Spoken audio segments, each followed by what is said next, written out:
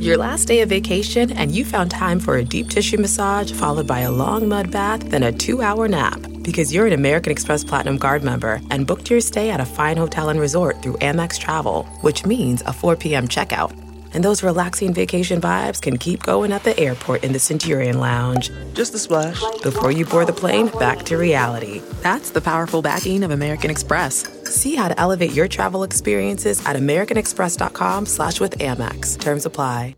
Angie has made it easier than ever to connect with skilled professionals to get all your home projects done well. Whether it's routine maintenance, an emergency repair, or a dream project, Angie lets you browse homeowner reviews, compare quotes from multiple local pros, and even book a service instantly. So the next time you have a home project, just Angie that and start getting the most out of your home. Download the free Angie mobile app today or visit Angie.com. That's ANGI.com. Welcome to the Nerdist Podcast number 702, a very special episode of the Nerdist Podcast. Not like must-see TV, very special episode where some morality lesson is taught through a tragedy that happens to an otherwise fun-loving group of people that teaches us about stranger danger. No, not that type of very special episode. This is the first of our 2 San Diego Comic-Con episodes with Peter Capaldi and Sir Ben Kingsley. As I said, this episode is Peter Capaldi, who, Doctor Who is coming back in the fall, and it's back in September, and just being able to, I'll tell you what, rather than take up all the time in the intro so I can just get you to the podcast, we'll cover this in a hostful next week. We'll do our sort of Comic-Con wrap-up next week. Matt's in Finland right now, and Jonah's running around doing stuff, so we'll do that when we're all back together next week. And also Sir Ben Kingsley, who was unbelievable, and this turned out to be such a wonderfully philosophical episode from an incredibly thoughtful and wise and talented man. Ben Kingsley, like both of them, Capaldi and Kingsley, you will just want to follow them around all day and just poke them and ask them questions about stuff because they were both fantastic. Sir Ben is promoting Selfless, which is in theaters now, which also stars Ryan Reynolds, who was also rad if you saw the Deadpool trailer, which destroyed. We'll talk about that next week. And listen to this episode of the Nerdist Podcast right now. There's a Quement section at the end, and I think it came together really nicely. I was so happy with the way both episodes of the podcast turned out. The fans were great, and the guests were phenomenal, and the shows were super fun. So we realized this was our 5th year of doing podcasts at San Diego Comic-Con, so hopefully we will continue to do them. Thank you for being part of the tradition, and here's the Nerdist Podcast number 702 with Sir Ben Kingsley and Peter Capaldi. Now entering Nerdist.com.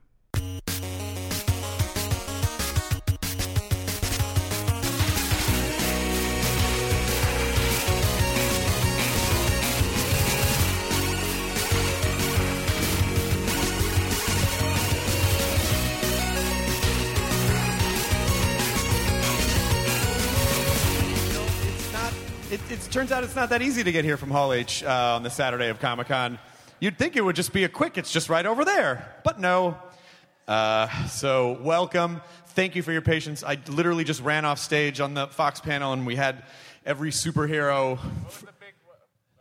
It was all, yeah, that's how I like it. That's fair. You're just back there. When I come on stage, their mics go just a little bit down. What was the big announcement? Well, first of all, they showed a bunch of everything. We saw footage from Victor Frankenstein. We saw footage from the Maze Runner. I heard the Deadpool shit looked good. Deadpool, the audience loved Deadpool so much, they jumped to their feet and demanded to see it again. And even though they were like, we're running long on time, I was like, well, fuck it, I have a microphone, play it again. It looks so good. People went bananas, and the X-Men Apocalypse looks incredible. And so it's just like all of this huge panel of X-Men. And so at the very end, which I just posted on the way over here, I took a picture of Wolverine, Fantastic Four, X-Men Apocalypse, and Deadpool all came out. And Channing Tatum was there as Gambit, and then Stan Lee. So I got all of them in one picture. So that was pretty epic. All right. It looks like we're ready to go, Chris. I am so... thank you for letting me come out late. I'm not trying to be... It's okay. We were really running out of steam. What? We did go to a listen to Matt and Jonah and their new podcast, Running Out of Steam. I am so honored that this man has agreed to do our podcast. He is raising the bar for us. Would you please help me welcome to the stage Sir Ben Kingsley? Thank you. I mean,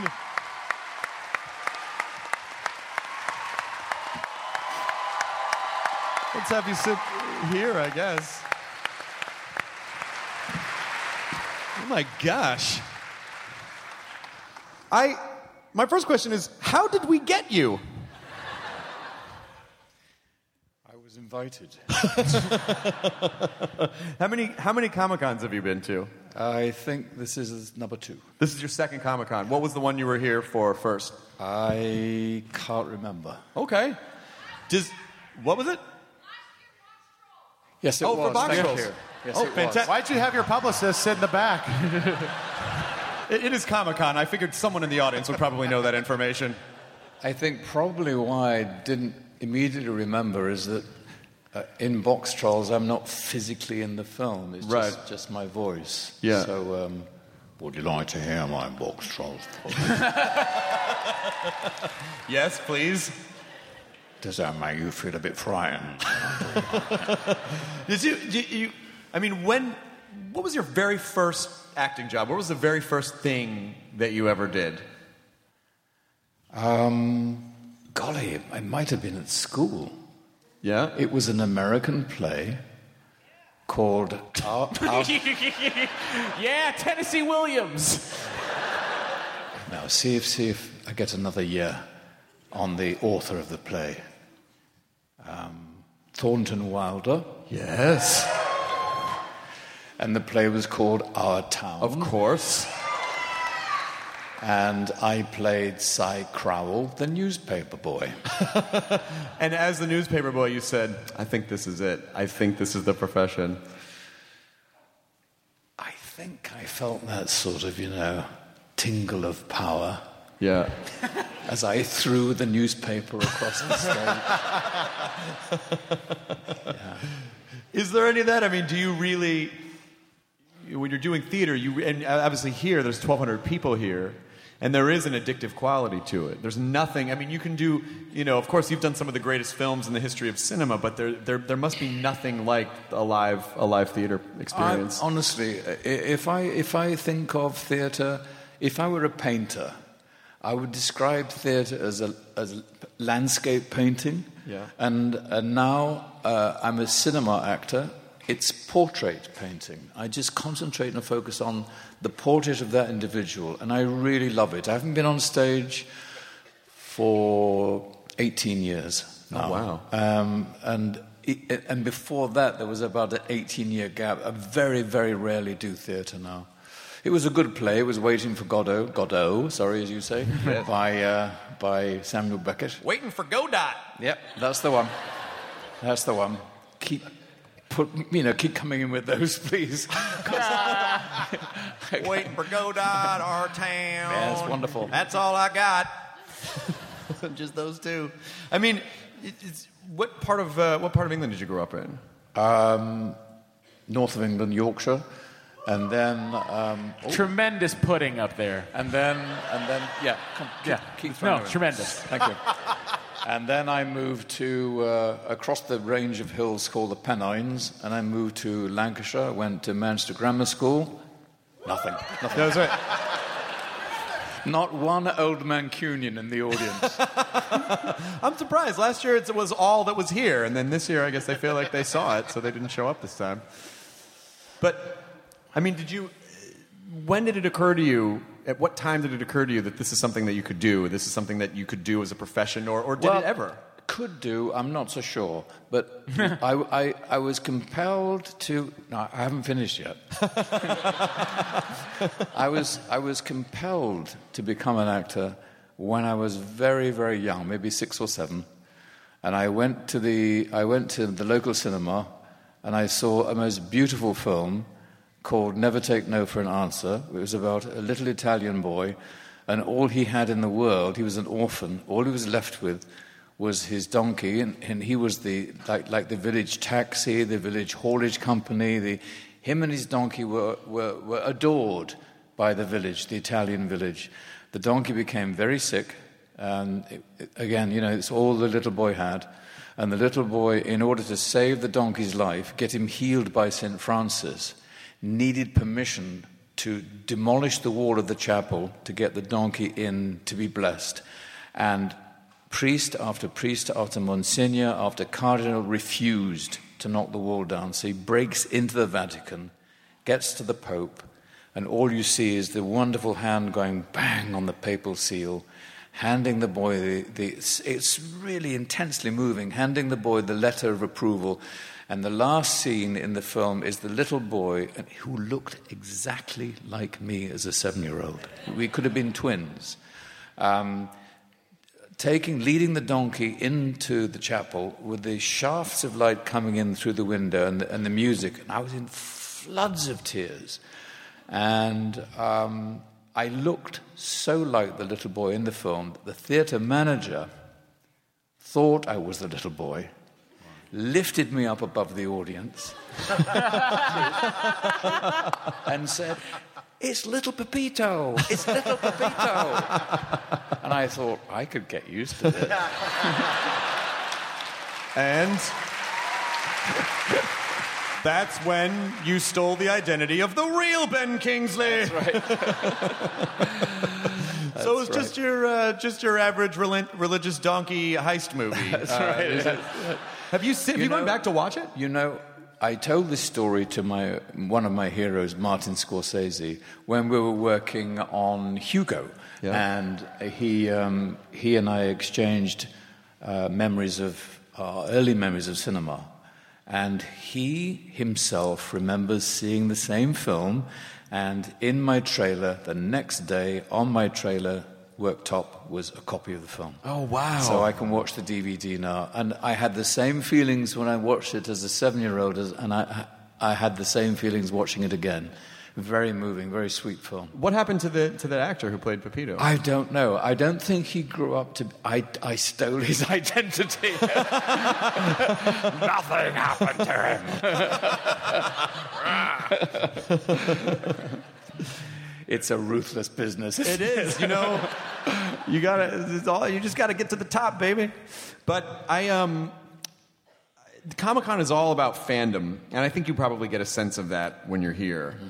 And so, who are there people that still, make you nervous to meet or fan out to meet? Because everyone, no matter what level, being backstage at Hall H, no matter how famous or successful people are, you still see them go, "Oh my God, that's so-and-so. Oh my God, that's so-and-so." I mean, do you still get those moments?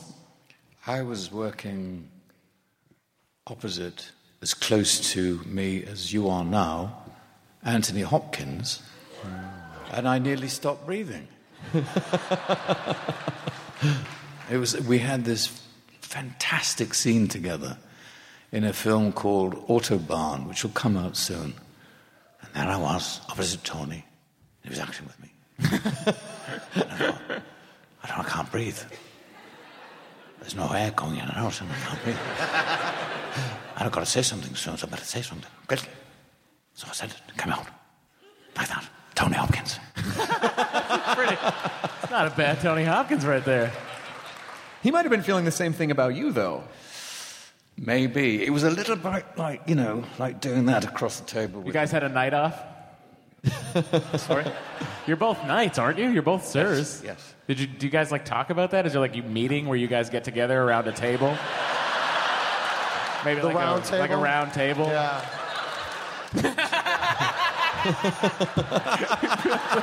Oh my God. He's putting up the castle walls. I've been trying to... We're going to have to storm it. Yeah. I told you the plan wasn't going to work. Oh. Sir Ben Kingsley does not appreciate the presence of your company. Way to blow it for me, Matt. Sorry, Jonah. We'll just hang out.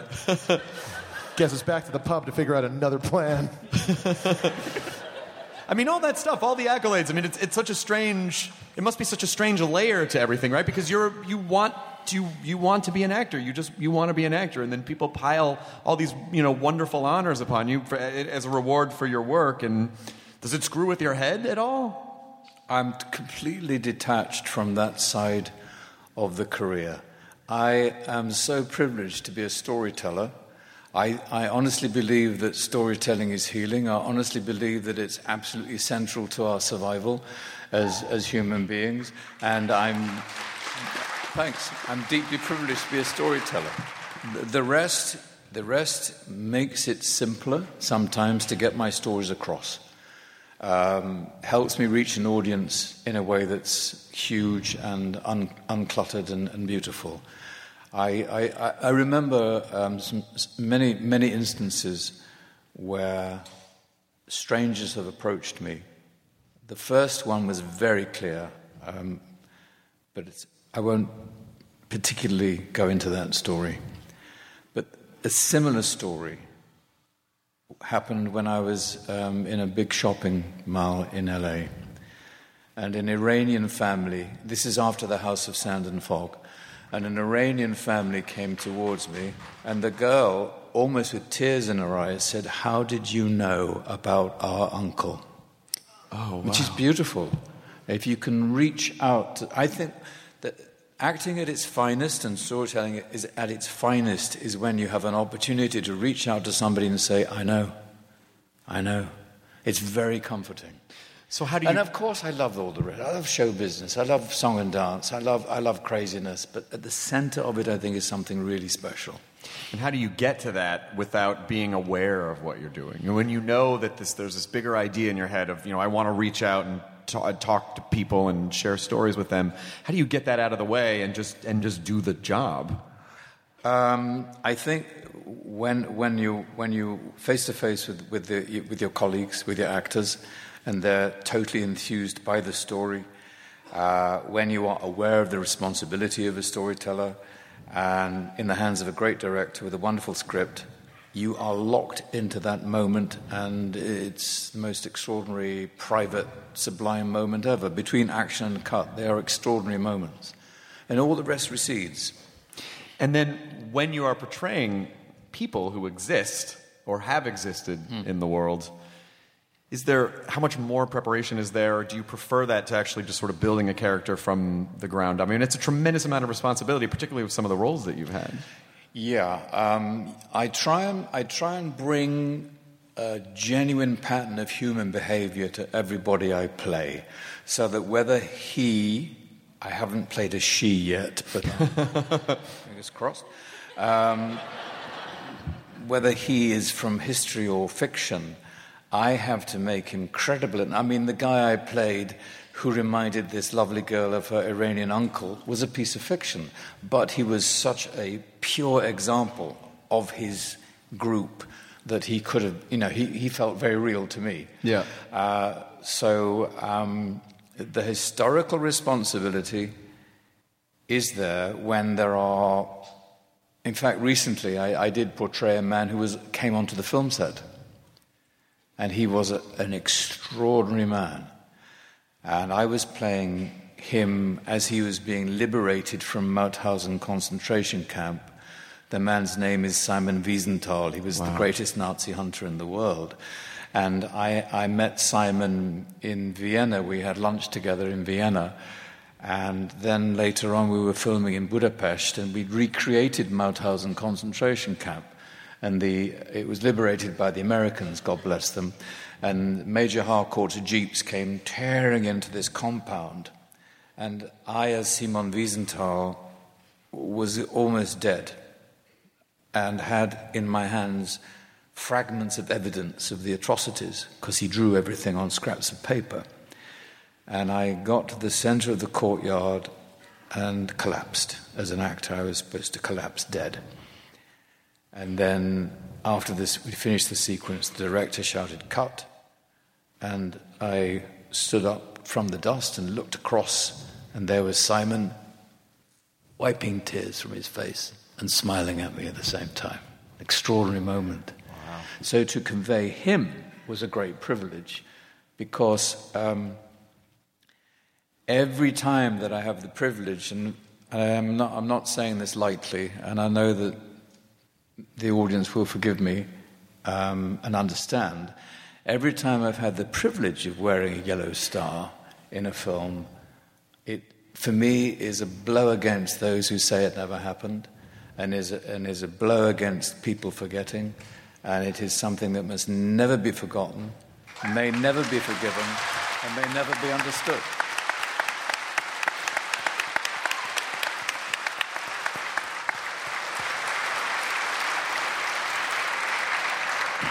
How do you personally know when you're getting it right? I'm always puzzled. Like, acting to me is such a foreign language because it seems like you can do a version of, oh, I think I'm acting right now, but maybe I'm not supposed to feel like I'm doing anything. Or so, what aligns in you that makes you feel like this is what I'm supposed to be doing? Gosh, that's a very good question. I think it's a total letting go. It's an odd balance between doing precisely what you need to do to tell the story, and then letting go of. It's a very difficult question to answer. Sure. No. It's a tightrope. It's letting go of the ego, if you like, which for an actor is extremely difficult to do. And then being at one with your fellow actor and with the moment. When I watch movies that I've been in, maybe in a 90-minute movie, maybe there are 45 seconds of me where I say, now you've let go. Really? Oh, tiny fragments. So are there films which people watch and they consider like, oh, well, this is one of the great pieces of cinema, and they see your performance, like, oh, you were so, and in your head you're going, I don't think I nailed it. Is that happening? Are you aware, afterwards? Do you? Well, I certainly have been to. I've visited friends backstage when they've been in a play. Yeah. My most recent visit to the theatre, by the way, was to see Elephant Man with Bradley Cooper and Patricia Clarkson. They were extraordinary. But I have been backstage and my son, Ferdinand, he's a great actor. And I went backstage to congratulate him on Man and Superman, which starred Ralph Fiennes in the West End of London. And I said, Ferdy, you're crushing his ribs and hugging him and thanking him. He said, I don't know, it wasn't that great tonight, Dad. And I thought, nobody knows. Nobody, only you are measuring yourself, and even you don't know. Even the actor himself or herself doesn't really know. It's a very odd process. It's a very odd dance. Yeah, because I feel like part of what makes you a performer is a bit of an ego. Like, of course, it's a bit of an ego. There's a draw to it, you know? It's a strange thing to do what performers do.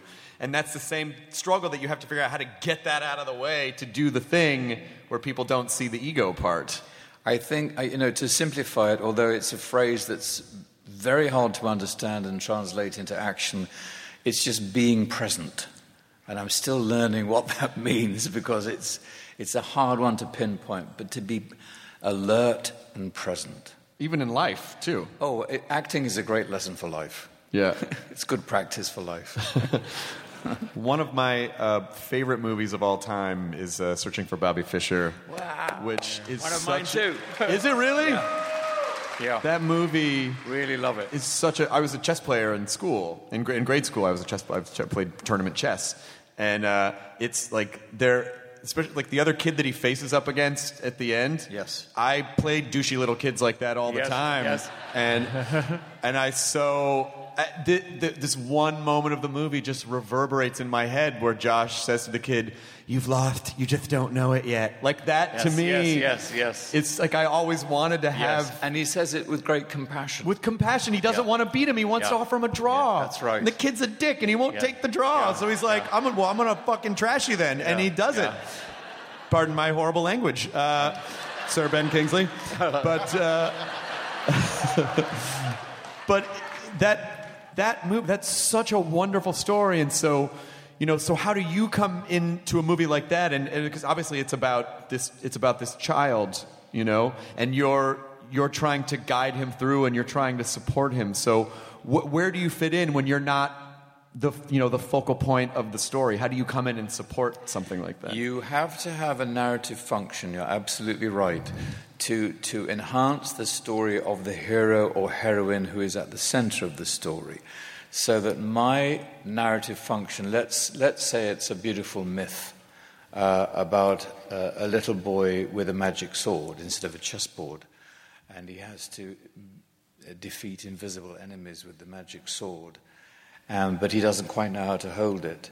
So I would be, in that story, the dad would be the king, the mum would be the queen, and I would be the wizard. And I would be the wizard who teaches him how to see through the maze and see through clearly. It's like when I knock the chess pieces off the chessboard and say, "Look deep, Josh." And also one of the because I like to have a fragment of information in my back pocket as an actor, so I can always refer to it, and it focuses me and centers me. And when I saw the film in its completion, I realized that my favorite moment in the film is not one of my moments. I'm not even on the screen. But it did become the driving force behind the film. And it's when Joe Montana says to the teacher in the classroom, and I always choke up when I hear him say it, "My son will be better at this than you will ever be at anything in your entire life." And I think, there's a dad. Yeah. There's a dad. And you're connecting with that as a father? I'm connecting with that as a son who never had a father like that. Yeah. As a son who never heard his father speak with pride about me ever. Really? Yeah. And so I realized that there was a vacuum in me that needed to be filled. And sometimes I think that as well as hopefully helping my audience to comprehend life, I'm also filling in some empty spaces so that when I hear that line spoken by a great father, I then think, well, the great patriarchal figures that I've played, Simon Wiesenthal, Isaac Stern, Otto Frank, Mahatma Gandhi, these are all dads in a way. Searching for Bobby Fischer, Bruce Pandolfini, he was a father figure. So in a sense, I've invented a dad inside me that fathers me and then also presents a dad to the audience. It's the kind of ideal father that I would have wished for, but he never quite got there. Yeah, and when my dad had the same experience with his dad. My grandfather was kind of a jerk to my dad, but he, rather than re-expressing that, went the opposite direction and made sure that I knew I was loved all the time. Well, that's what I do, yes. And so, was that a conscious decision in your life where when I have a son someday, I'm going to make sure that this is not repeat again? I think you have to break. There are family demons, family patterns that can be handed down like a disease from generation to generation, and sometimes it's extremely hard to break old patterns. Because you don't know they're happening. No, you don't. They creep up on you. Yeah. But yes, I am a dad, and my children know that they're loved by me. Well, then you made it right. You were able to make it right. So far, so good. And when you look back at it's interesting to hear you say that there was this, sort of unseen connection point for all these roles that you're taking, that you probably maybe weren't even consciously aware of until... I don't think I was, you're right. Yeah. So around when did you start to realize, oh, okay, there seems to be a pattern here? I think having conversations like this revealed to me a pattern, because I don't really look back. I'm not very reflective, but when I have a chance to take down the wall. Yep. We're back in, Matt. The plan worked. When I have a chance to reflect in company and publicly, I do see patterns, but I'm not normally very reflective. Yeah. You're here, the movie you're promoting here is Selfless. Yes, which Ryan Reynolds is also in. Right. Who I just saw on the Deadpool panel. And yes, of course, please. So what was it about this movie that made you want to do it? Do you hope to be rich enough one day to buy a younger body? Because you know that's what we all hope for. You know that's what we all hope for, is like people are constantly borrowing against future happiness, and you make unhealthy decisions when you're young, so you're like, fuck that older guy, let him deal with it, and you just keep hoping, you cross your fingers, we're like, come on, science! Come on, science! There's going to be a pill! Well, every year I'm on the Comic-Con floor, the 3D printing gets better and better. So how much responsibility do you think you have? Philosophically, how much responsibility do you think we have with science? Do you think this is something that we should be toying with? If we can conceive it, why shouldn't we consume it? Or do you feel like, you know what, maybe everyone has their time and that's it? I think the latter. I think that all the great expressions that have come out of us as humans, monumental expressions and smaller, more intimate expressions, love and the building of the pyramids are related. Love and the Taj Mahal are related. These extraordinary expressions, but they are expressions of mortality. And I think it's quite beautiful how we race against time to try and complete our journey. And I'm wondering if some magic wand, told me, well, there actually isn't an end to the journey, I think a lot of my drive would go. Sure. It would disappear, because I think there's something beautiful about and it's an odd thing to say, but I think there's something beautiful about mortality. However, Tarsem Singh and his film Selfless. Tarsem Singh is obviously of Indian origin, and a lot of the Indian philosophy is related to reincarnation. And he has made a film as a director of Indian origin about reincarnation. And I've found that fascinating, and that's really what drew me to the project. That in fact, in the film, I think Ryan will agree that the gift of immortality poses terrible challenges and problems, and you yearn for that mortality, I think. Do you feel like are there many more stories that are swirling around in your head that you want? Are there things that you haven't done yet? Where you're like, I've done this and this and this, but there's that still. Well, I have a huge respect for the military, and I've never portrayed a man in uniform who has to take enormous decisions. And I'm developing that. I'm hoping I'll have an opportunity to do that. I also love being surprised. I was completely surprised by Sexy Beast when I read the script. Right, of course. Completely. And I opened the first couple of pages, and I realized, there he is. There's the guy. This is my next. That's exactly what I need to do right now. I love being surprised. Also love working with first-time directors. Jonathan Glazer, his first feature. House of Sand and Fog, Vadim Perelman, his first feature. Extraordinary. Why do you like working with first-time directors? Because it's very exciting being with someone taking their first steps who don't know the rules and therefore don't know the limits. And, very paternal. Very paternal. Very paternal. Is there anything you can tell us about the thing that you did with Anthony Hopkins? Are you allowed to say anything about that? You said that was coming out soon. Yeah. Again, if I can turn it into a sort of fairy story myth. Please. I think you're in the right place for that, actually. Right crowd. Are there dragons? In a sense, yes. Okay, good. There is. It all takes place in and around automobiles on the German freeway, the Autobahn. The young hero is in love with a girl who's dying, and he has broken free of crime. So the young hero, in order to save the girl's life, has to go back into hell and then re-emerge from hell to save her life.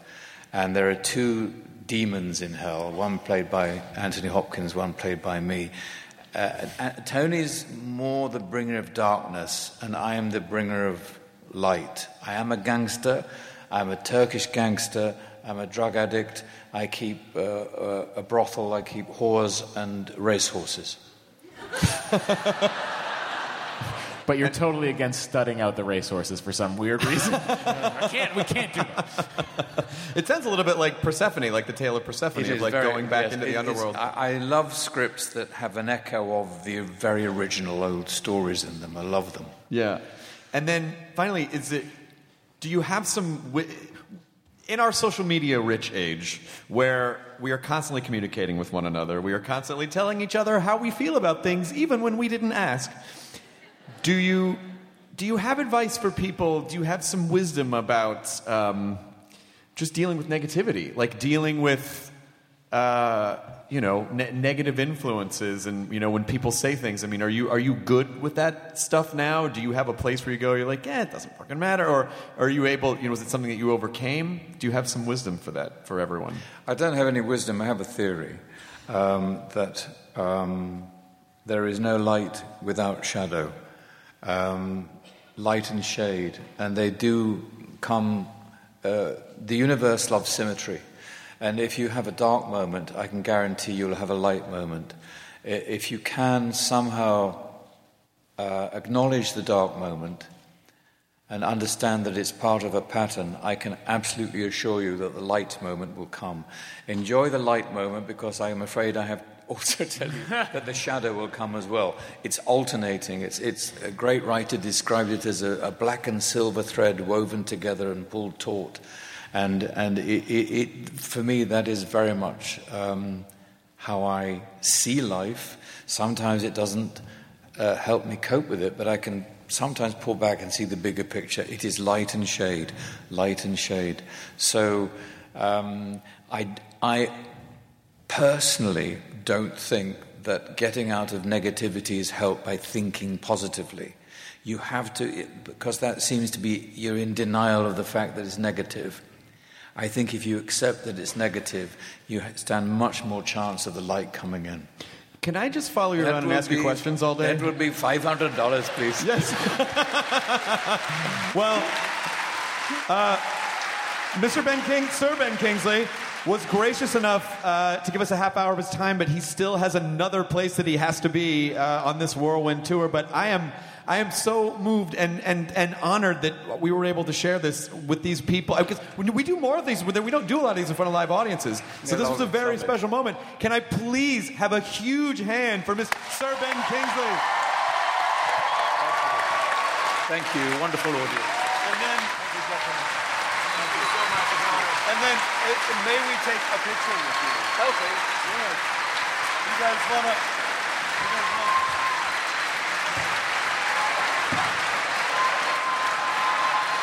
Thank you so much.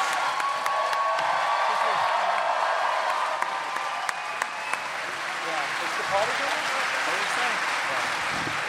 saying? Welcome back to the Matt and Jonah show. A lot's happened to our Boston Batman. Oh, time-traveling Boston Batman has been through a lot. Oh, boy. I can't tell you how stupid I felt when he was being, like, all wisdomful, and I was like, man, we just did 10 minutes on a Boston time-traveling Batman. Feel real dumb. And this guy has life lessons. Yeah. Man, he really iced you out with that water bridge. It was so funny. That was funny to me. That was fine. I'll sit back and watch you. You're awesome.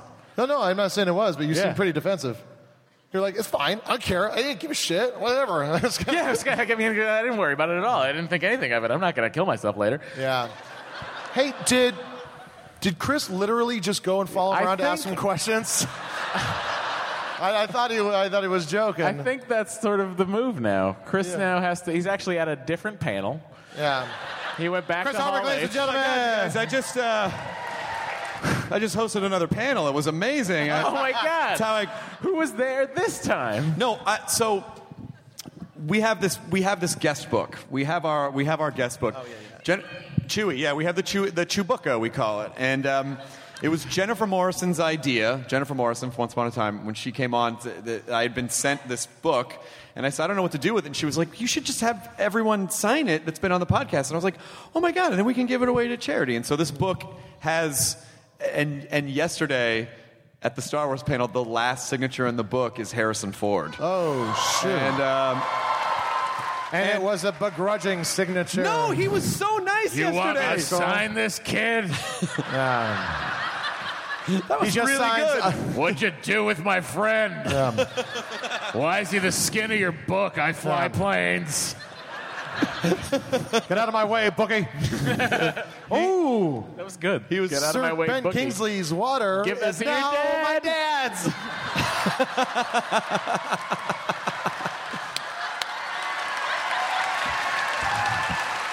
Put it next to the tissue of Sir Paul McCartney. He's got to slip that in his pocket. So I went back to ask Sir Ben to sign the book, and so he signed the book. Did he put it on Harrison's page and did like the Ender's Game page? No, I didn't do that. But and then also and Peter Mayhew signed it too, even though he wasn't on the podcast. We're like, you have to have Peter Mayhew sign the Chewbacca book. Yeah, so you do. I got shoved in a car with him to get out of Hall H. I was just there with Peter Mayhew and his wife and their friend. And she was like, we love The Walking Dead. I'm like, this Peter fucking Mayhew. Like I was. And he was really funny. She was like, you should ask him to sign your book. And he was like, Peter's not up here at the moment. And I said, well, I'll just set this book here if Peter shows up. And he's like, I'll ask him. And then he signed it. Who was up there? Everything's fine, Mrs. Torrance. I'm very honored to bring out our next guest because I've gotten to do a few things with him, and you never know when the new guy takes over if he's gonna, maybe he's like, this is just a job. But I can tell you, having spent quite a bit of time with this gentleman, he is lovely and every bit as much of a fan as you are. I am honored to welcome the 12th Doctor, Peter Capaldi.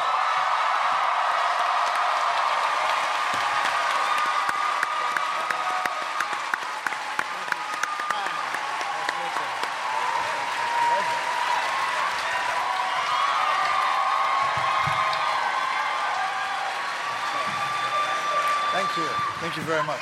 Welcome.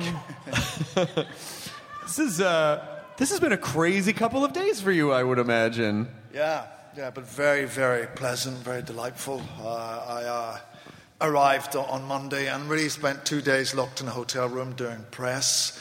And people kept saying to me, are you nervous about what's going to happen out there? And the more they said that, the more nervous I would get. And I would look out the window and I would just gradually see someone arriving dressed as Yoda. I thought, I really want to go out there. I really want to go out and meet everyone and be part of all this. And they said, you can't. But then the night before our panel, I said to the security guys, put yourself in my shoes. You're playing an iconic character of this nature, Doctor Who. Let me go out there. So they let me go out and one little kid came and said hello, and that was it. And I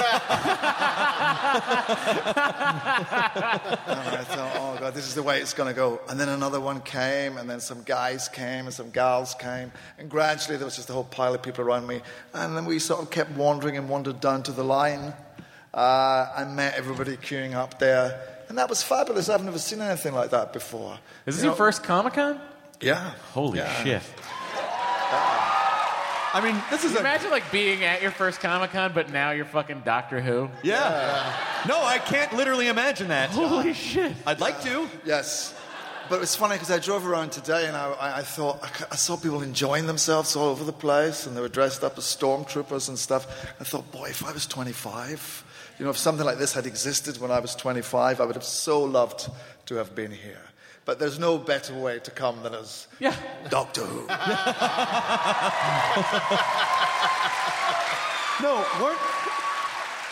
I think I'm positive I'm right about this. When you were around that age, weren't you in a band with Craig Ferguson? I was, yeah. Craig was the drummer. He's a very, very good drummer. Yeah.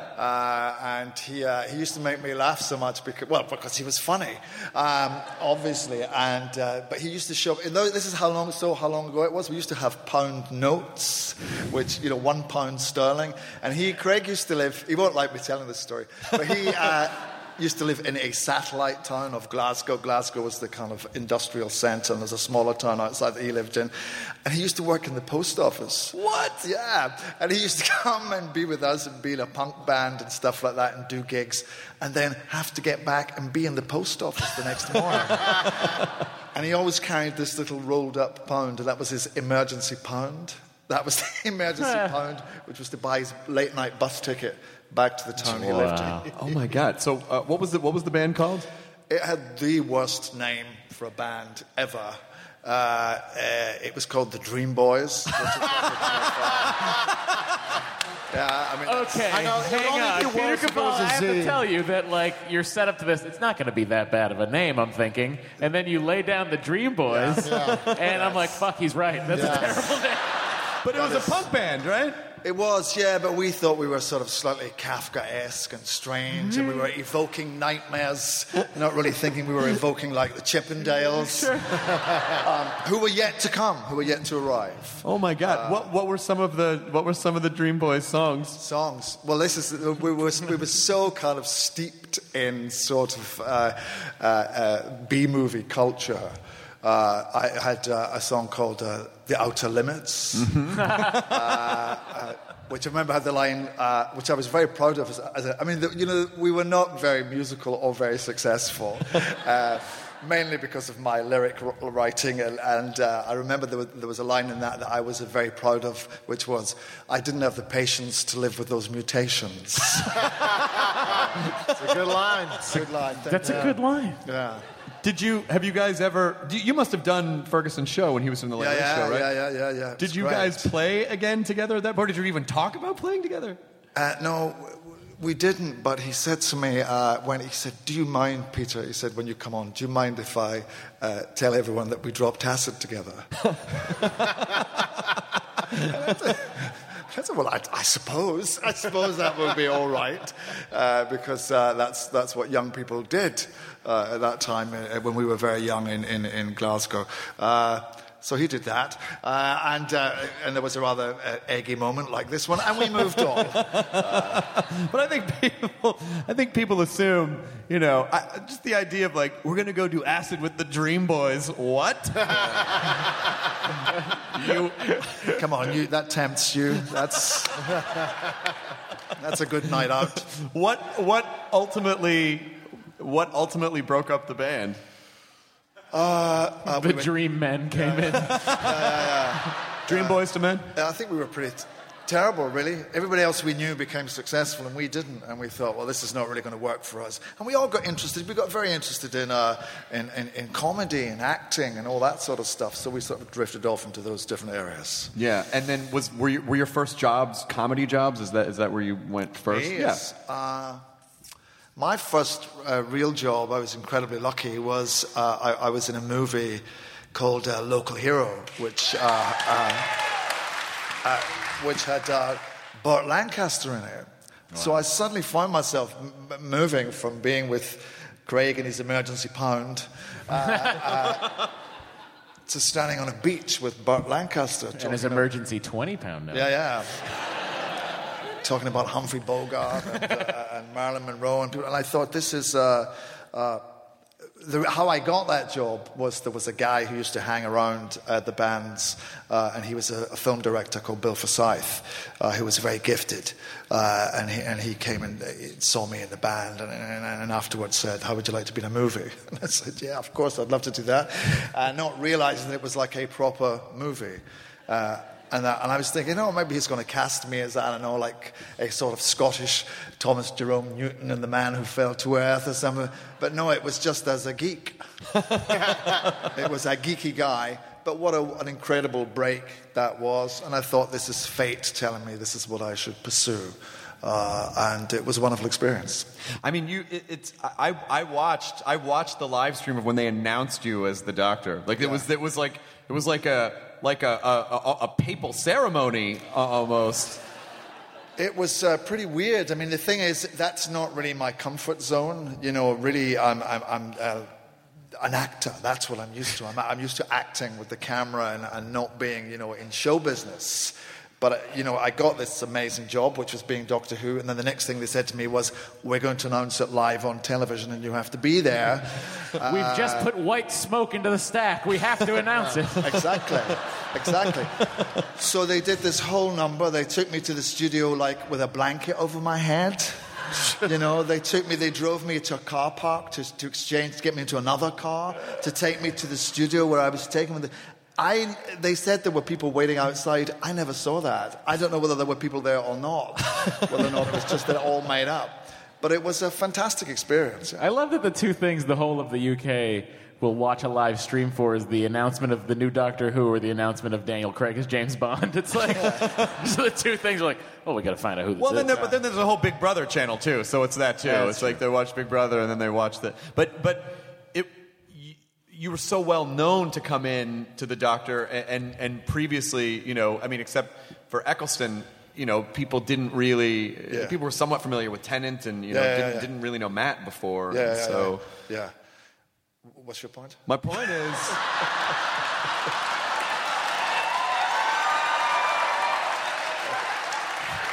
I'm sorry. I've just been.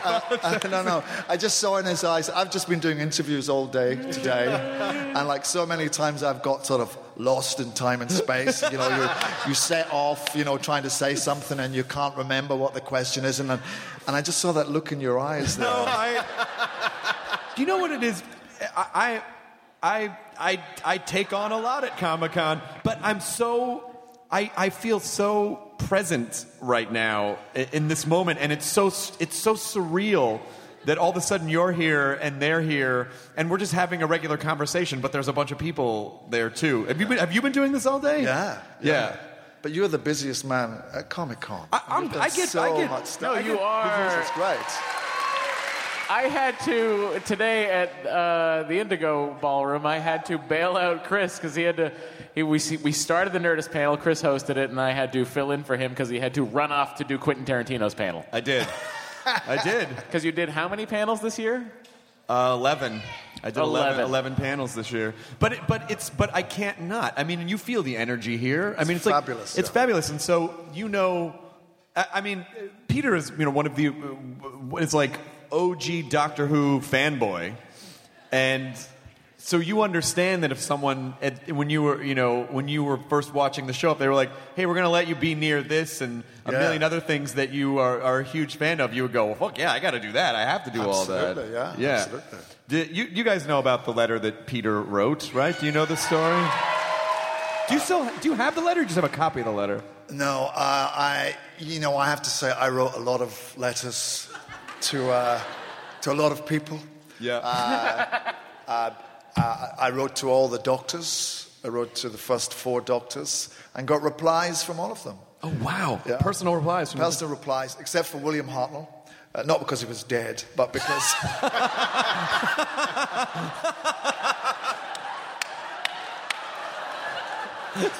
This is going to sound bad, but because he wasn't very well. Sure. But his wife replied to me. Oh, that's somehow sweeter. Yeah, and I always think, you know, it always goes through my head what it was like to be, you know, I'm still a fan, you know, and so the value of those autographs to me was kind of priceless. You know, they were just really important. I know that there weren't much other than, you know, a photo of a guy who was in a show that at that time wasn't, you know, the hot sort of giant thing that it is now.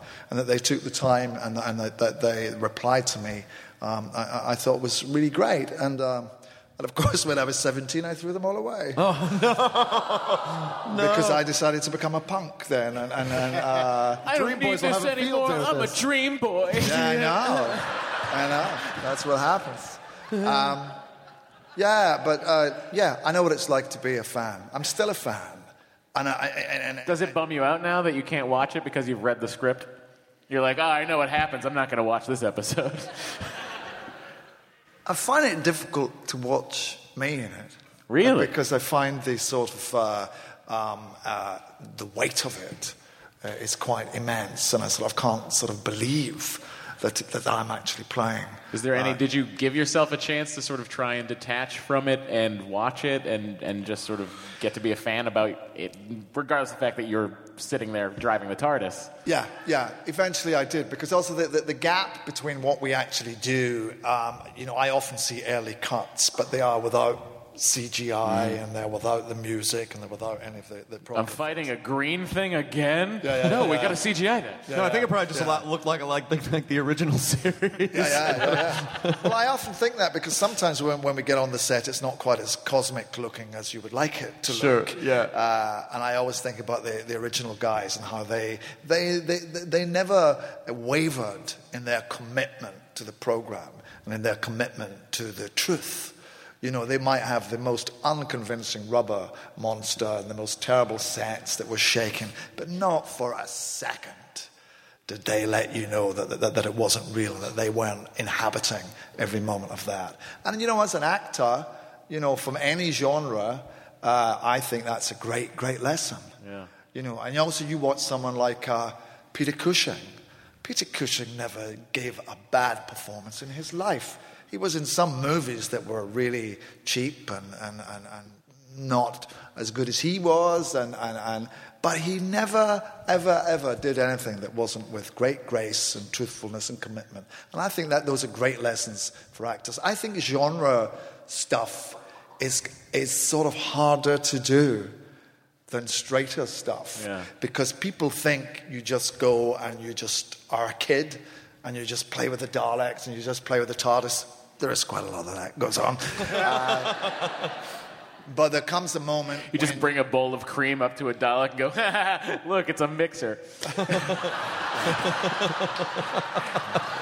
have the little mixer hand. Yes, that's why everyone's He's got a laughing. whisker. It's a whisker. It's a whisker on the little Dalek. Has a little whisker, and you bring a bowl of cream up to it. Don't worry about it, Peter. All right, okay.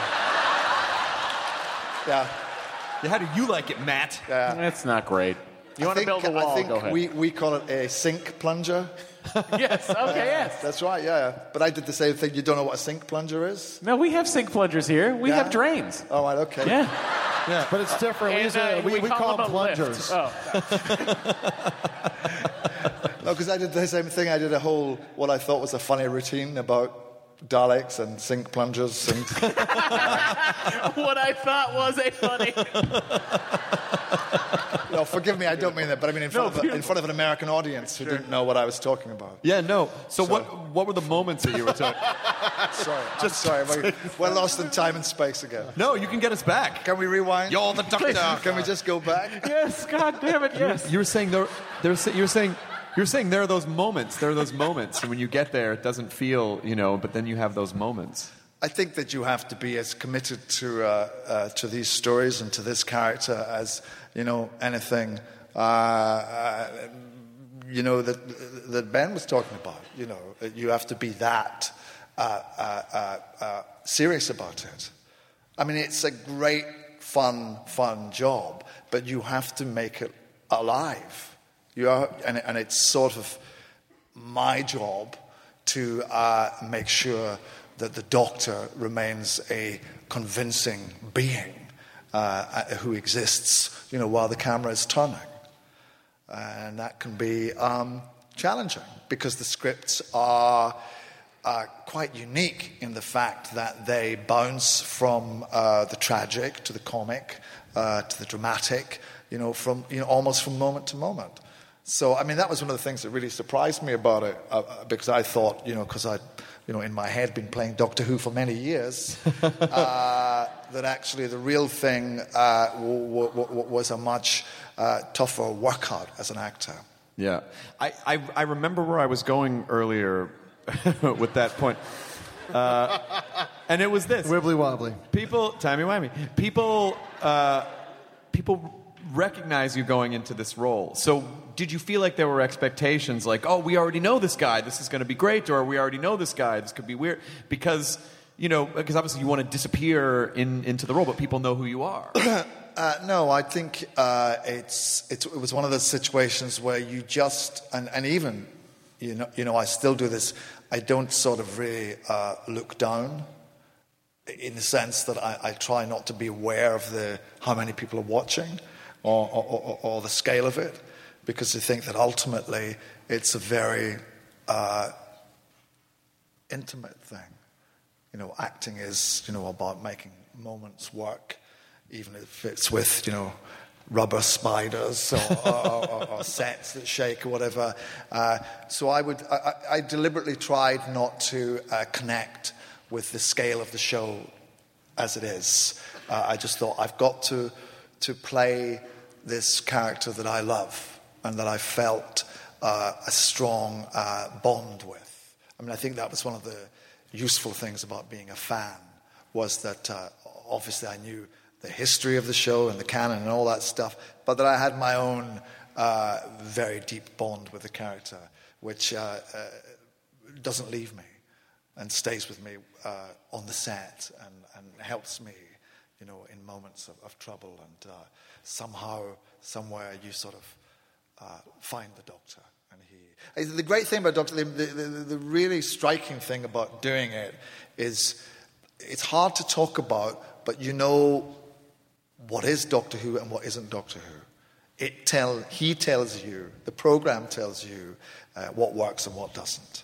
And it's very clear when something is Doctor Who or isn't. And did you, since you would want to do this your entire life, I would imagine this was in the back of your head your entire life, you'd want to do this. What was the most surprising thing to you about it? Because things are never always what you think they're going to be when you actually get in the position, right? Or did it fulfill everything? Well, I didn't wake up every day as an adult actor saying, it's another miserable day of not being Doctor Who. Matt Smith again! I didn't, I spent... You had a sad daily calendar you ripped off. That's still not Doctor Who. And that's why I'm never going to go to the ball. Diary, July 31st, right. Still not Doctor Who. That's right. In World War Z, you played Who Doctor. The clue was right there. That's right. Yeah, but no, I've been around for like 30 years acting, and not being Doctor Who, and I had been in Doctor Who, so I sort of Fires of Pompeii, right? Yeah, so I sort of thought that was my as close as I would get to it, and I loved that and enjoyed that. And David was fabulous, and it was wonderful to work with him. Karen Gillan was in that too. That's right. Yeah. I've forgotten the question. What was the question? Sorry. Not because it wasn't a great question. No, I appreciate that. It was just because I've done 200 interviews today. I tell you, this is so relaxing. It's so nice to be here. Just to have a conversation. Yeah, and not to have fun.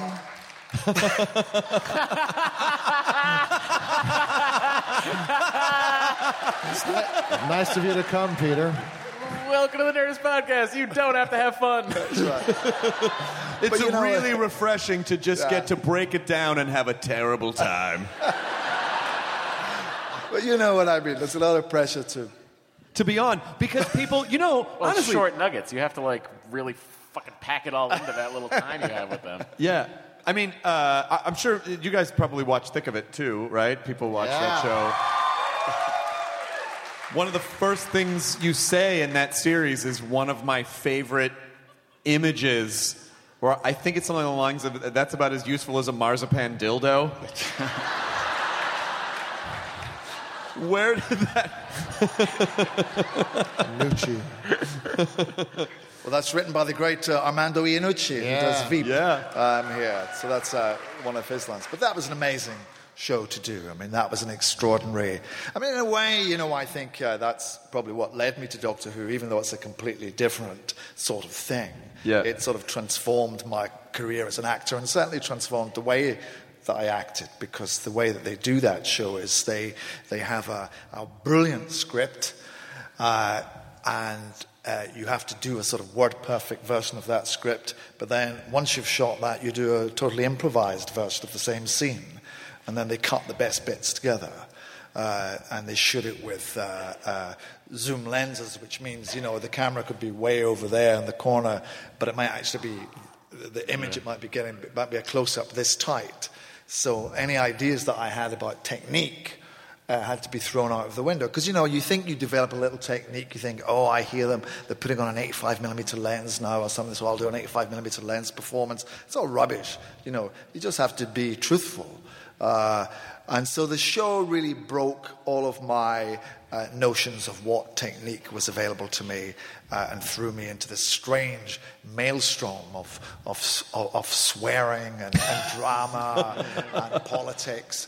And it kind of worked. And I think that sort of changed me completely as an actor and also completely changed casting directors' ideas of me. Because I think they had sort of forgotten about me a little bit, and suddenly I was doing this evil political sort of spin doctor, who I could only really play because life had roughed me up a little bit by that time. Right. So I was able to apply that to the show. Did you ever feel? Seeing what you're doing now and seeing what's going on. Were you impatient along the way? Like, oh, I just want something. I want more. I want this. Or were you just happy to be? What do you mean out of my career? Yeah, just working pretty regularly. Or did you ever feel like was think of it a type of a show? You're like, finally, shit, yes, this is what I've been wanting. Yeah, it sort of exploded. It was, the most exciting thing about it was you'd be in a room with all of these hugely talented people, with these writers and performers who were, you daren't tell a gag because they would have calculated the punchline as soon as you said three gag, they got the punchline. Right. So the level of wit just in the rehearsal room was terrifying. And then the actual process of shooting was one that, we would the takes would be like 15 or 20 minutes long. And Amanda would just keep making us work. And he never liked us to relax. He never liked us to rehearse. He would just put us into the situation. And that was a very radical way of working. But to be working with such talented people was the great joy of it. I really believe in talent. I think that's what makes the difference. A lot of people can take photographs, but there are only very few real photographers, who have the eye to arrange the image in a certain way that that resonates and people can make a connection with. And that's because they have a gift, which I've only cited photographers as a simple example. And it's the same with comedy or acting or painting or music or drawing, anything like that. It's having talented people around that makes the difference, and that's why it's so important that the talent should be encouraged, and people should draw and make music and try to do things. I never knew that I was going to have any success as an actor. People like Craig and I, for instance, just did stuff. We were in a band because it was stuff to do. It was a way of being creative and trying to make a world and create terrible songs, but it was a way of being creative. And I think that should be encouraged at all times. Yeah, wonderful. I have to say, and I know this is probably going to sound patronizing because you're sitting right in front of me, but it's not. I absolutely love you as the Doctor. I really do. And I say this every time, and it's the same sort of bittersweet thing that we all go through as Doctor Who fans, where you fall in love with one, and then they leave you, and it's hard, and you cry for a couple days, and then the new guy, you're a little like, it's like if you lose a pet. They make you watch it too. Like they make you watch him. They make you watch it. You witness it. It's not like they're like, Sean Connery, you're going to turn into Roger Moore now, but we're not going to see it. And then they shoot it. Yeah, there's no scene of Sean Connery going, I don't want to go. There's no scene. No, Connery would be, I can't fucking wait to leave. Fuck this, fuck all you. But then you very quickly snort. You very quickly start to bond and I bonded with yours very fast. The show took such a wonderfully dark turn, and I feel like your doctor he's ferocious and he's almost seems like he's trying to work out who the fuck he is and what's going on. It's like he almost seems angry. It's like, I don't fuck, like. Yeah, I think he is. But that's really kind of you to say. I really appreciate that. I do. I don't know what you're laughing at. I'm being sincere. I am.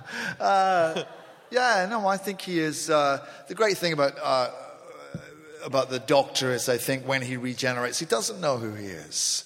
And I absolutely love what Matt did. I loved the way that he was a young guy with this strange old wise head on his shoulders. And David had this fabulous sort of romantic quality about him, and really made the Doctor an accessible person while still being an alien. And he was brilliant. And Chris Eccleston, I'm not going to go through them all, but I think it's really important to talk about those, what they did, because I'm only here because of them, because they made the show successful.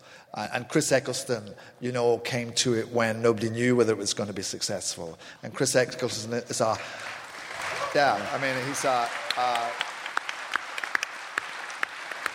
he's the real thing, He's a highly respected, brilliant actor who put himself out there and could have been in a huge turkey.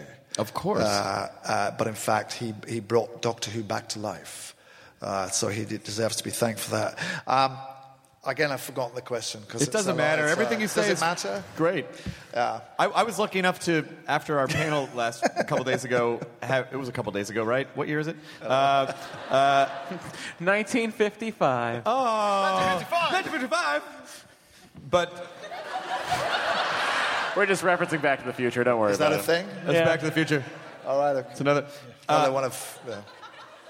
But I was lucky enough to I got to have dinner with you guys, and so for me it's very hard to, because I want to be normal around you guys, but obviously I'm a fan, and so it's hard for me to contain that. And I was fortunate enough I got to talk to Stephen Moffat for like an hour and a half about Doctor Who, and you think, oh, he's not going to want to talk about this. He talks about this all the time, and he kept letting the conversation go, and sort of connected to what you said about the doctors that came before you, bless you, or science, whatever your belief system might be.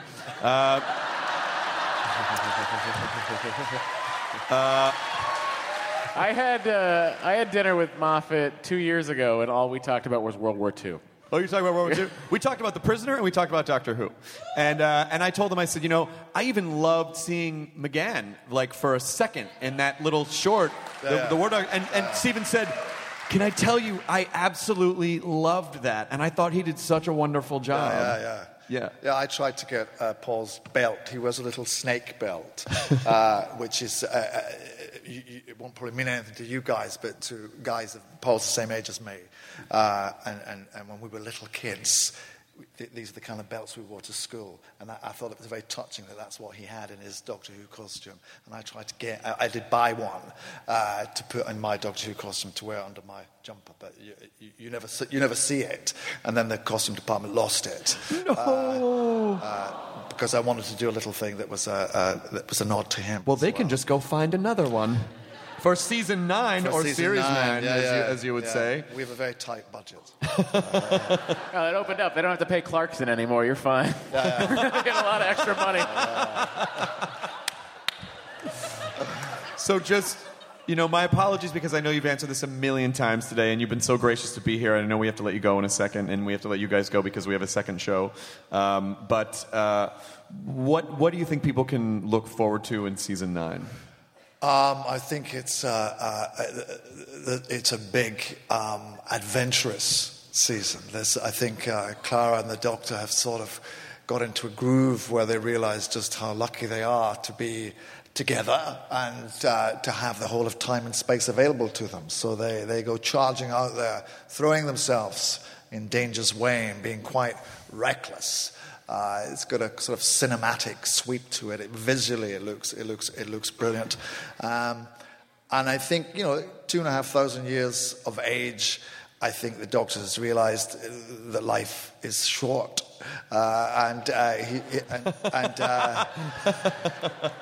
he should enjoy himself. But of course, being as it's Doctor Who, it's not that simple, and there's something coming behind him that is going to be very difficult for him to deal with. Well, I cannot thank you enough for being so gracious. My We've done a pleasure. few of these, and you're always so kind. Thank you. Congratulations, and honestly, all the best. Ladies and gentlemen, Peter Capaldi! Thank you. Thank you so much. You're very welcome. Thank you. Thank you. Thanks a lot. Do you mind if we all get a picture together? Yeah, sure.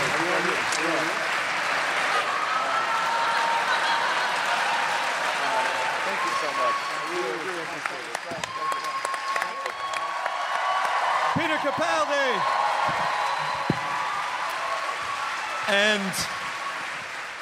Ooh. Oh, and Ashley, would you please ask Peter Capaldi to sign the Chewbacca book?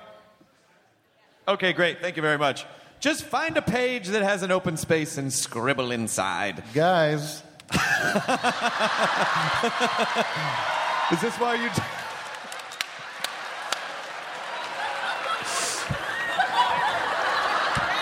Oh, man. Jonah's going to talk to B.D. Wong and merge them. Yeah. It's a Jurassic. Da-na-na-na-na-na. Wait. I got to get that in slow-mo. Yeah, ready? Won't be flattering. All right. Here we go. Jonah, you're going to regret having this in the world. Yeah, ready.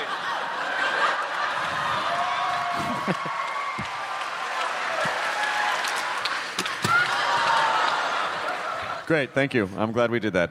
I am. I'm very glad. So, as I said, there is a second show, but I feel like this wouldn't be... by the way, how was the Meltdown show? It was a lot of fun. We had a good time. I heard Steve Young dropped by. Yeah, I did a sketch with Steve Young. It was a good time. It was really fun. Thomas Middledish came and did it. It was a good way to let people know that the Meltdown is a show on Comedy Central, 12:30 a.m. on Tuesday nights, technically Wednesday morning. Nice. Slid it in. That's it was awesome. Great. Yeah. I mean, I haven't seen you this entire weekend. I have not. This is the first time. You walking on stage, the first time. I know. Well, I went to the Nerdist party for a couple hours last night. Heard you were there. Did a loop. I did several because I just wanted. I didn't want to be. I wanted to be as present as possible because it was a very big year for us. We announced a lot of things. We're distributing a movie called The Hive. Great movie.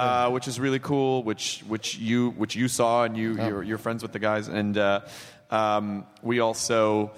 It looks like the bowling show, All Star Bowling, is going to land at another network, but I can't say which one yet. Puny? Talking about Puny? Puny. I don't know if you guys are familiar with Puny, but Puny is an animation house that's run by our friend Shaddy, who was on the podcast a couple years ago. Shaddy went through gender reassignment, and it was a wonderful episode, and we've been friends for ages, and Puny is a phenomenal animation company. We did Mike Furman and I did a pilot with them for IFC several years back, and done a lot of Yo Gabba Gabba stuff. Yo Gabba Gabba, and then the opening to Super, James Gunn's Super, they did, and they do a lot of different stuff. And so this opportunity came along, and so I bought half of Puny. So the Nerdist is essentially the Borg. Well, Puny isn't Nerdist. It's me. It's Chris Hardwick. It's not a subsidiary. I'm not gonna. I mean, I just wanted to invest in Shaddy and invest in Puny, and so I just bought half the company personally. I'm obviously not gonna. I'm not gonna be going back and forth to Minneapolis. Hey, buddy, it's gonna be a little less gas in the Jaguar, right? You gotta tighten the belt a little bit. We have to put that to bed, Matt. We have to put that to bed. If you get a different car, though, it'd be all right. It'd be more fun. Stop it. All right. So I'm very excited about that because I've been, animation was a very big deal to me my entire life. So you went to school for it for a little bit. I did.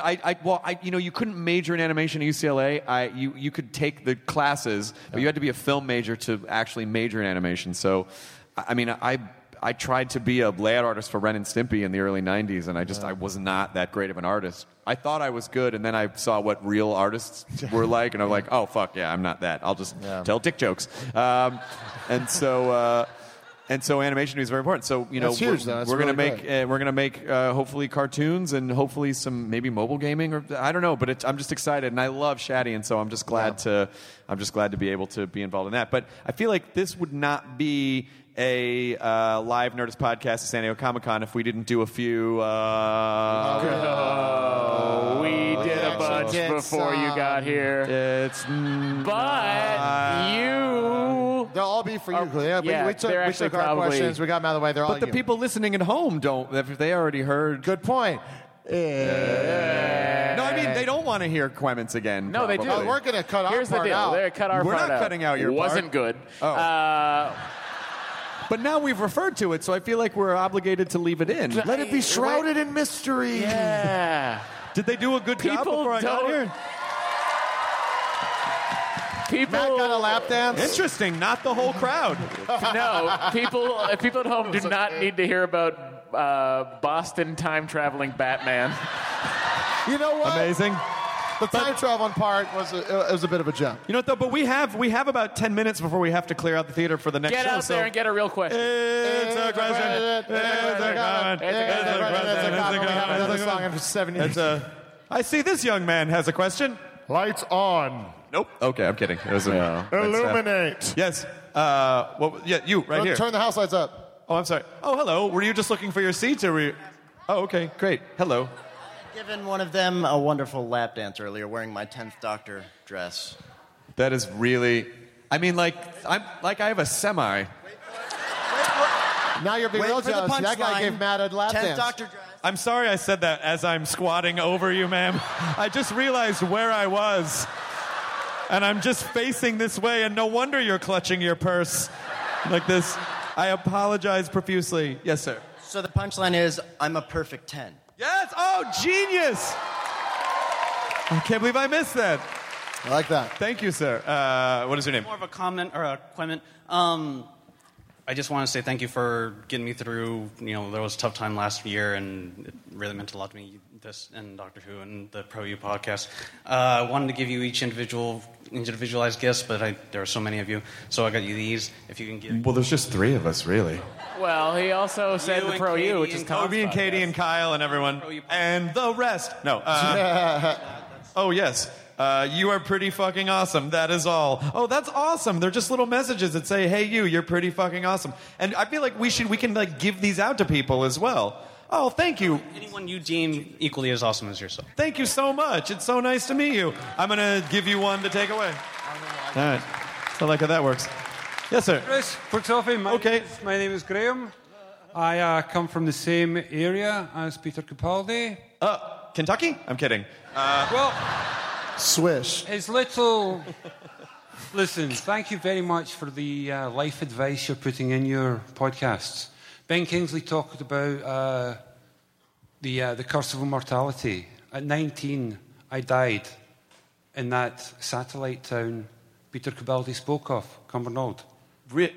First of all, you look amazing. Really? Yeah. It was a bad day. Bad things happened. You see the bumps on my forehead? Not really, but I see a little bit of them. It's fractured skull. Jesus. It was actually a factory Craig Ferguson worked in at one point as well. But so he's responsible. Sort of, yeah. But the whole Doctor Who thing as well. When you've gone through something I have, a survivor, you see people pass, like the Doctor sees companions passing, and it becomes very difficult to deal with in the real life. But watching people like Peter Capaldi dealing with that as a doctor, Matt Smith, Ben Kingsley, whoever, it helps. And your life advice things help. Morgan Freeman, people like that, anyone you talk to with ideas about how to get through a better day. And I had such a great speech planned out, but it comes up. I think you're doing great. Are you kidding? Real good, man. By the way, fucking nailed it. By the way, I just want to tell you just how charming you are. If you had an American accent, people would be like, "Move along." wrong, but because you're so charming to listen to and so sincere and so wonderful. And so I mean, we appreciate that because, I mean, obviously it's fun for us to come and fuck around and like dick around and, we're making silly wiener jokes and stuff. But, these are conversations. We're just trying to work shit out too. So they are as meaningful to us, hopefully, as they are to you. So thank you so much. I really appreciate it. Well, thank you, Chris, and keep up the good work. Matt, Jonah, great guys. Thanks, man. Thank you. Thank you so much. A pleasure. Thank you for living. Thank you for living. Enjoy your burrito as well. It's really hard to follow. Yeah, what are you going to do now? Actually, I do have something I thought of. Dude, I took a shit in the shape of the TARDIS. What? And it made the same noise. Woo! I can't do it. Perfect. You get points for that joke. So this is actually one that I thought about, and it's an open question for all of you guys. Because of Selfless, if you were to transfer your consciousness into not only one of Ben Kingsley's characters, but the entire world that it's in, Fillmore. what would it be?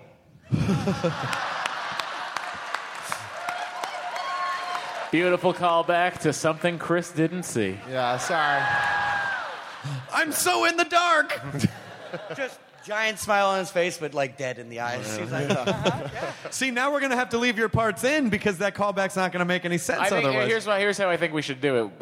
Those listening right now, if you stay tuned, you'll hear the first part of the show. Because that way we don't have to bother the people who don't give a shit about us. I think you're not giving yourself enough credit. I think you're not giving yourself like enough a Quentin credit. Tarantino movie. Yeah. What is this? So it's a little bit of a shameless plug. You guys put our game on your websites, Ghostbusters game, and we just got some new figs, and I wanted to bring them for you so you can have them. Oh my God, it's an Ecto, and it's a Stay Puft Marshmallow Man. Stay Puft and cool stuff. And two, Jonah, you played tabletop, you played Epic Spell Wars, and you were Faye Ticklebottom the Enchanted. Faye Ticklebottom, that's right. The whole time I'm just hearing it in my voice. Would you mind doing the voice again?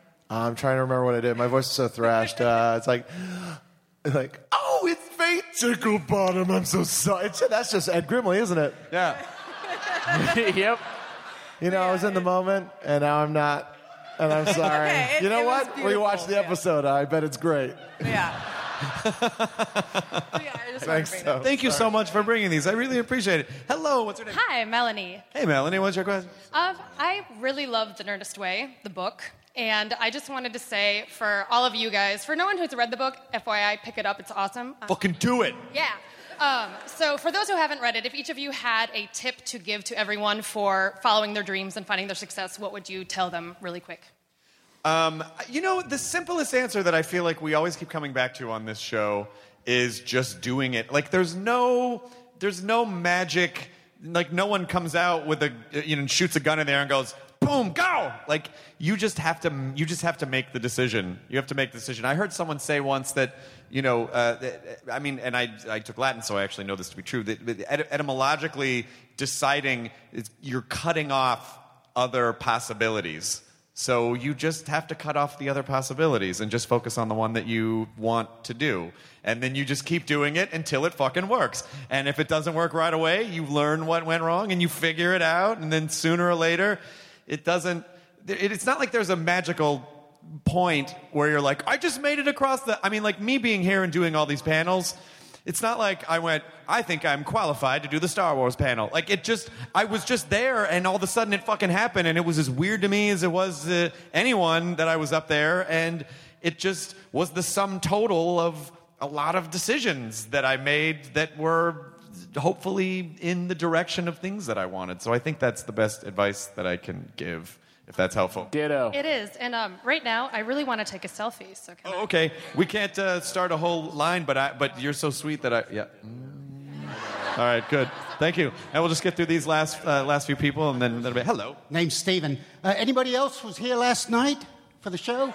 I was. Yeah. Well, you told this incredible story about how you're scared of heights. Yes. I am too, so I sympathize with you. About how you got up this hill and with your girlfriend and you were afraid about letting her know. Oh, yeah. Boy, yeah. And you told this immaculate story how you got up there and you made it to the top. But you left one thing out. What? How the hell did you get back down? I do have an answer for you. Helicopter. Yep. We where we were driving once you drove up this mountain, we were at a different elevation, so we didn't have to go back down. Back down's no, it's pretty fucking scary, actually. Yeah, I'm still terrified that someday Lydia's going to go, let's just drive up the one, which to me, the one is a treacherous stretch of road. It's awful. When you're getting, right before, when you were in between, San Luis Obispo and San Francisco. And Big Sur. And it's just like you're a fucking mountain goat. Yeah, in you a really car. are. And you hear these stories where they're like, oh yeah, a chunk of the road just broke off. Yeah. And it's fucking terrifying. Yeah, so I didn't actually have to get back down. So. Is that worth a selfie? Okay, sure. Yeah, I'll do that. There are just signs warning you on the one that part of the road may fall from beneath you. May fall. That's all right. What is your name? Leslie. What's your question? Actually, my best friends and I have something for Matt Myra. You do?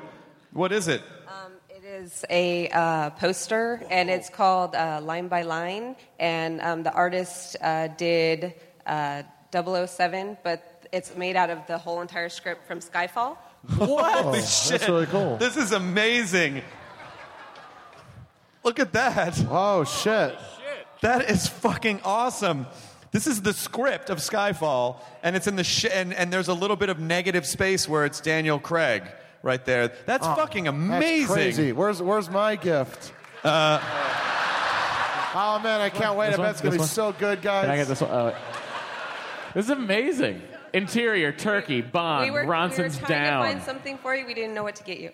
But you figured it out. I did, yeah. But I was wondering if you think you ask such great questions because you've been in therapy for so long. I don't know if I ask great questions. I just ask curious questions, and I have been in therapy for a long time, and I feel like therapy's good. Even if you don't feel like and it's nothing to be ashamed of. Even if you don't feel like, there's nothing wrong with me. It's so good to have someone that you can talk to once a week without fear of judgment, where you can just say, you need to get that out. It's like exercise. It's like physical exercise. You need to do that. You need to clear out the brain pipes, and that's a great way to do it. So it's very important. Yes. Thank you for Holly. Thank you very much for being there. I really appreciate it. This is amazing, by the way. I'm still reading it.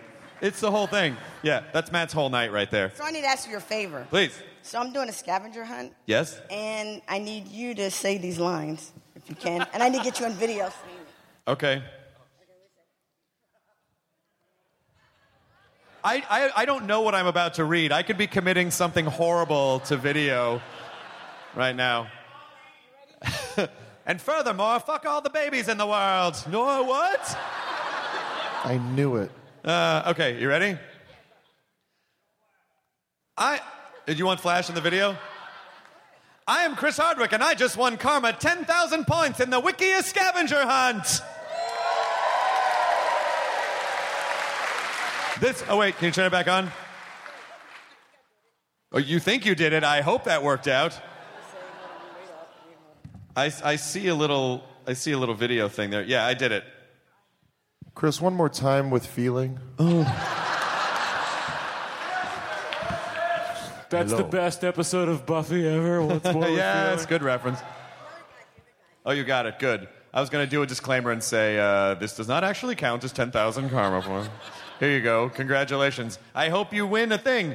What are you going to win in the scavenger hunt? I think it's, I don't know. Okay, good. All right. I think maybe just time for one more question. I'm so sorry. What? I just want to say a quick thank you because listening to you and reading the book and everything, my friend and I, we started a podcast, been going 2.5 years, and we're closing in on 100 episodes. Nice. The Centennial Post-Apocalypse. Nice. Oh, you are very welcome. All right, thank you. Hi, I'm Chase, and I have a question for you. Well, I may have an answer. Will you please be my stepdad? How does your mom feel about that? I'm sure she's on board with it. I didn't say I was going to fuck everyone's moms. We did earlier. Okay, I kind of did a little bit. Chris, we're getting the light from the venue back here, so... All right. You better fuck his mom. Yes. Yes, thank you so much. Tell Mom I'll be home later. Stay off drugs, eat your peas. Keep your hands off your pecker all day long, son. You only get so many... What? Oh, yeah, you guys. Good to see you guys again. Thank you so much for coming. I just want to, again... I don't want to sound too schmaltzy. I don't want to sound. But the experience of being at Comic-Con every year, it is a lot of work, but it's also very meaningful to me because this is a safe zone for all of us. And being able to be part of the celebration and part of the fandom and getting to present things to you means the world to me. So I'm sorry I was scattered this week and late to some things, but I cannot thank you enough for coming out to the Nerdist Podcast Live tonight with Peter Capaldi, Sir Ben Kingsley, Jonah Ray, Chris Matt Hardwick, Myra. everybody. Enjoy your burrito! Now leaving Nerdist.com. Enjoy your burrito. Welcome to Pura, the most pristine, safe, climate-stable city on Earth. A haven amidst the wreckage. Here, you're safe from heat domes, superstorms, water bandits in the outer lands. There's no crime in Pura. No murder, no suicide, and best of all, there's no cost to join us. In Pura, we promise to keep you safe. They killed her! You took everything! In a world that doesn't feel so safe anymore, we're waiting for you, here in Pura. The Last City is a new scripted audio drama from Wondery. Enjoy The Last City on the Wondery app or wherever you get your podcasts. You can binge all episodes of The Last City right now, ad-free on Wondery Plus. Get started with your free trial at Wondery.com/plus.